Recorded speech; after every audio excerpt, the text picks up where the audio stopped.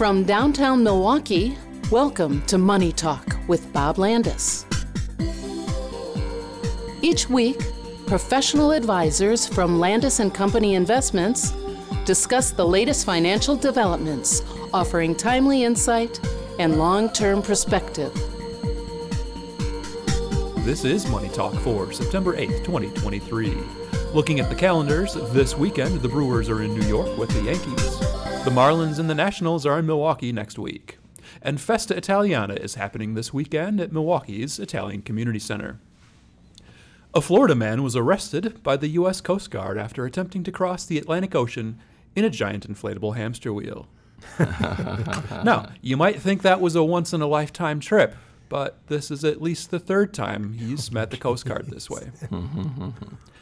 A South African airline flight had to make an unscheduled landing when a highly venomous cobra was found under the pilot's seat. So I guess Samuel L. Jackson isn't the only one tired of these monkey-fighting snakes on these Monday through Friday planes. A man in Georgia took the name Porch Pirate a bit too literally. Not satisfied with petty theft of Amazon packages, he allegedly went to his neighboring property and stole an entire porch that was not attached to a home at the time. It may have had an abandoned look, but was not up for grabs, the porch's owner said. Finally, have you ever dreamed of running a race while dressed as your favorite Jurassic era creature? Yeah, me too. And we're not alone. More than 200 people headed to Auburn, Washington, all dressed in their best inflatable T-Rex costumes to run the track at Emerald Downs for the annual T-Rex World Championships. That sounds like a roaring good time.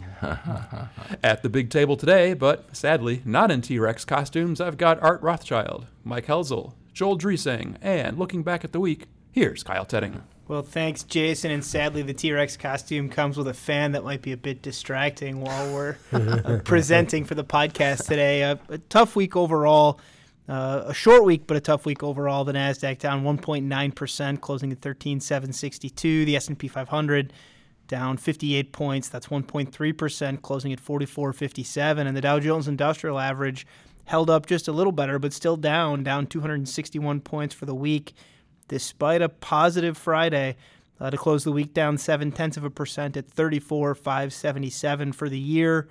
NASDAQ still up a stellar 32.2%. The S&P up 17.3%. And the Dow Jones, nothing to shake a stick at, still up 5.7% for the year, including dividends.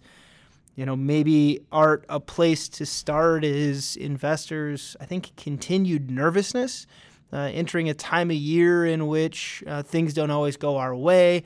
Having been on a pretty significant run for a while, no shortage of things to point to that should be positives, and yet a tough week, even with some positive economic news. Yeah, but as you're alluding to, this should be expected. Stocks don't go straight up. They go down every once in a while.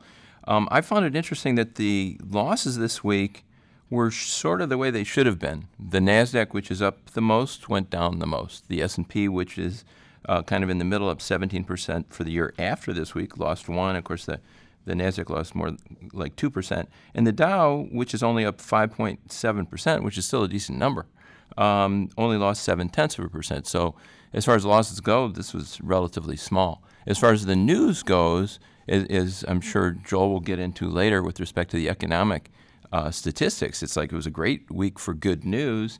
And again, the market took it badly, but not that badly. So this is the time of year in which, as you're aware, you've mentioned it on the show, September is the worst month statistically for investors. Okay, so we lose a few bucks.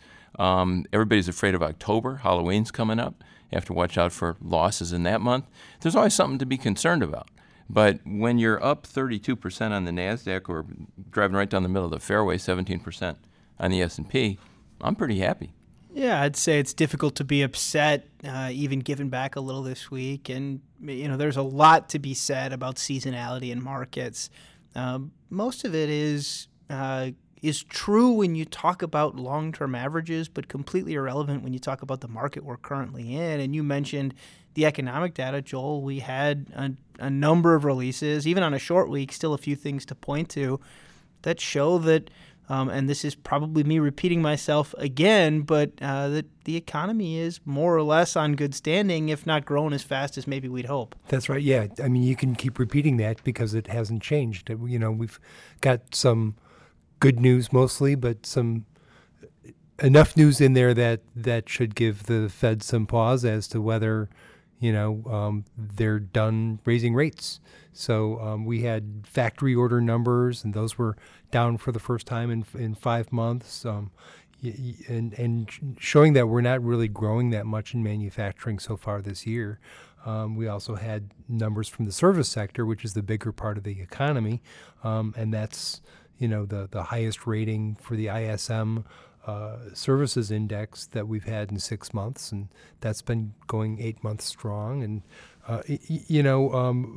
another number this week was the trade gap, and that's a number that bounces around for various reasons, but that widened in July, and that's a bad thing for how the gross domestic product is measured. So the wider the trade gap, the bigger the trade deficit, the more that detracts from economic growth. But within that, there were some numbers that showed we were actually narrower than we were from the year before. And other things, every week we talk about the initial claims for unemployment. Those are pretty steady. Those are 38% below the long-term average. That's a very constant sign that employers are reluctant to let go of workers, which is a strength in the economy right now. And then we had productivity numbers, which those all sorts of things you can read out of there. There were pluses and minuses.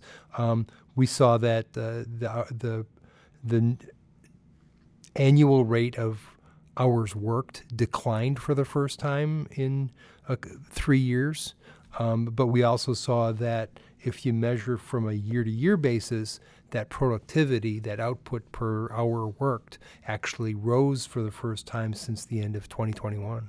And for me, the mixed economic news really tells me two things. It tells me, one, to your point, gives the Fed pause. It gives the Fed pause to pause, right? It gives them this idea that, maybe rates can stay here a little while longer than what the market thought initially. We were talking, at least from a market prognostication perspective, what are the futures markets saying is going to happen with interest rates?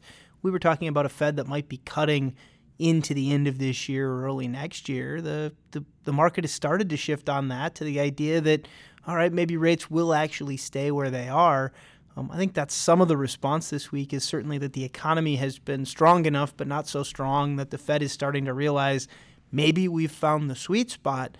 And it's allowed rates a little bit further out to come a little bit higher. It's allowed, I think, investors to start to now make plans for, if this is where we are, that might not be the end of the world. And most importantly, the second piece of this, it tells us that the economy is strong enough to support rates that are higher than what we've seen in quite a while.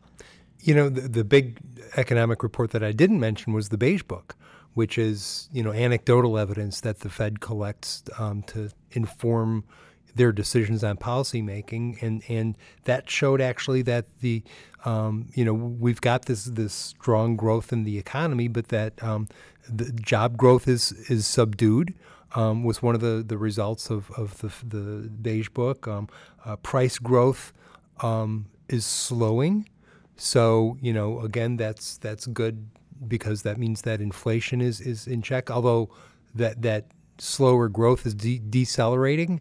So, and then there was also, they pointed out that this was interesting, that we may be in the last stage of pent-up tourism and leisure spending.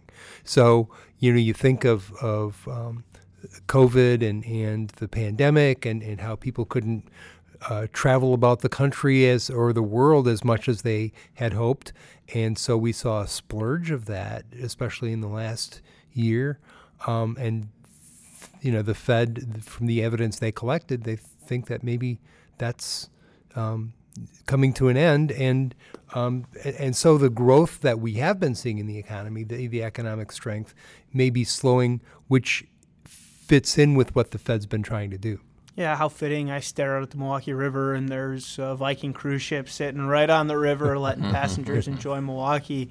Maybe not the area I'd have them first enter the city coming onto Jones Island next to the Milorganite plant. But, I think it's fitting to be able to look at that and go, well, every customer I'm talking to, every client I'm having a conversation with is talking about how they didn't travel for a little while. They finally got that big trip they were putting off under their belt. And now they're looking, but they're not looking with as much urgency as they had in the past. They're excited to be able to get back out there, but it's not, all right, I got to get that trip on the books. It's, all right, well, let's start to figure out now what we want to do next. And so to that point, maybe it's back to that more moderate growth that we have come to count on as the thing that drives the economy going forward, not the no-go to everything's all at once, but hey, okay, let's see a little more. The revenge travel that they were Revenge travel, absolutely. Speaking of revenge, Mike, maybe a good time to bring you in. I don't know how I feel about that. One of the things I think that has been a part of the sell-off this week and in prior weeks in which we saw some pretty meaningful sell-off is a conversation on valuations. It's tended to be that the things that have gotten more expensive are the things that have sold off the most. Art pointed out this week it was the NASDAQ down 1.9 compared to kind of the more middle-of-the-road S&P down 1.3. I think it speaks to a broader conversation you and I have been having about how some of the conversation around stretched valuations, the idea that the forward price-to-earnings multiple on the S&P 500 is a little higher than it has been on average over the long term. Some of that conversation is maybe buried in the fact that it isn't everything that looks expensive. Yeah, it's anytime you turn on the TV or anything, you see a conversation about valuations or you read an article or something, they always talk about how the stock market is, like you said, overstretched with valuations, how everything is expensive. Or stocks are expensive, I should say. Well, that's not necessarily true, right? If you strip out the top 10 stocks of the S&P 500, the average valuation of the rest is 17.6.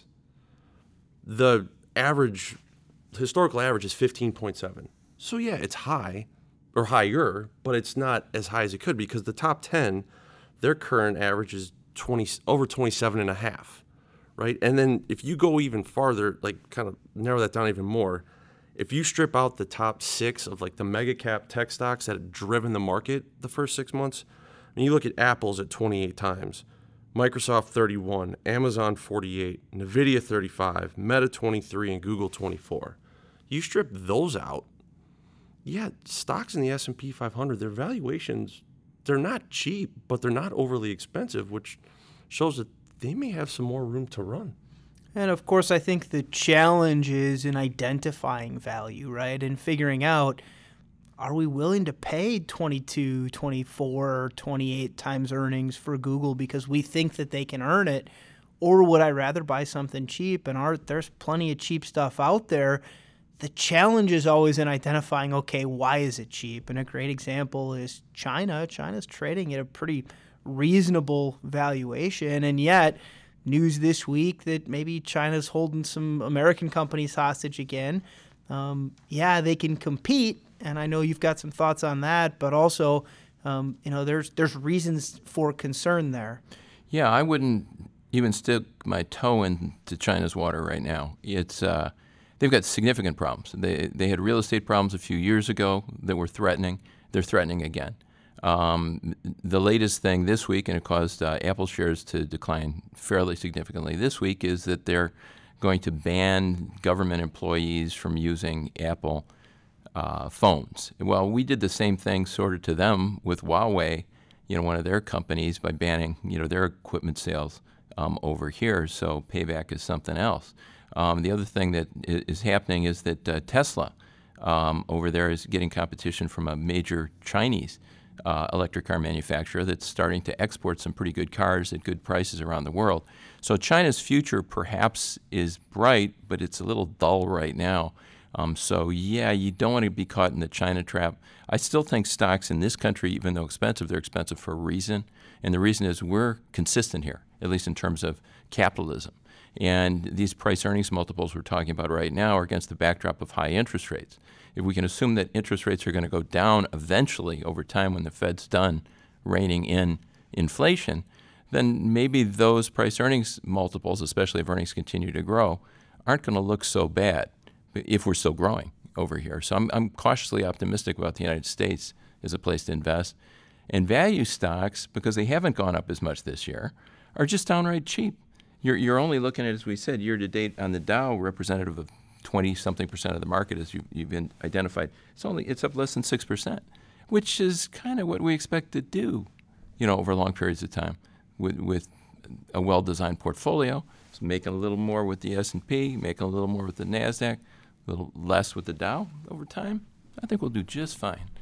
Yeah, you take more risk, you should expect more return. I think this year is maybe a zoom into that and maybe a bit of an over-example of what we should be seeing in terms of that conversation. But, I think clearly as we look at it, in particular the China part of the conversation, a note from a Dallas Fed economist earlier this year that pointed out that I think in large part a result of the trade war that's been going on with China, the role that China's played as kind of historically our major trading partner has taken a backseat now to Mexico, that there's a larger portion of exported and imported goods with Mexico as a percentage of the total than there is with China now. They've taken China's place as our biggest trade partner.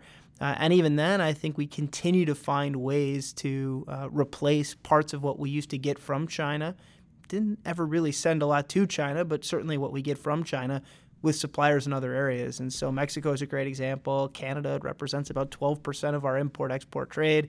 I think realistically, that's one more reason why that outlook for China looks a little murky is, your buyer of last resort, the person that bought all that cheap labor and all those cheap goods, they're not shopping as much anymore from you because they found some other store to go to. And so I think as we look ahead, I'm pretty optimistic about the U.S. I'm pretty optimistic about North America in general because the trade patterns have shifted to more regional trade, and that supports what we're doing here. I think the reminder for everyone right now, we've got a seminar coming up pretty soon here. If you haven't already signed up, I'd encourage you to hop on our website, check it out, send an email over to Lisa, send an email over to your advisor, and let them know, hey, I'd like to attend. Most importantly, got a little bit of space left, but we'd love to see you out there. And a good opportunity for us to dive a little deeper into some of these topics, maybe give you a little more visual on some of the supporting evidence, because it's a good opportunity to educate, and that's what we're here for. With that, we enjoy doing the program for you. We'll talk to you again next week. Thank you for listening to Money Talk with Bob Landis. If you have a financial question you want answered on next week's show, email it to moneytalk@landis.com. To keep informed throughout the week, visit our Money Talk page at landis.com.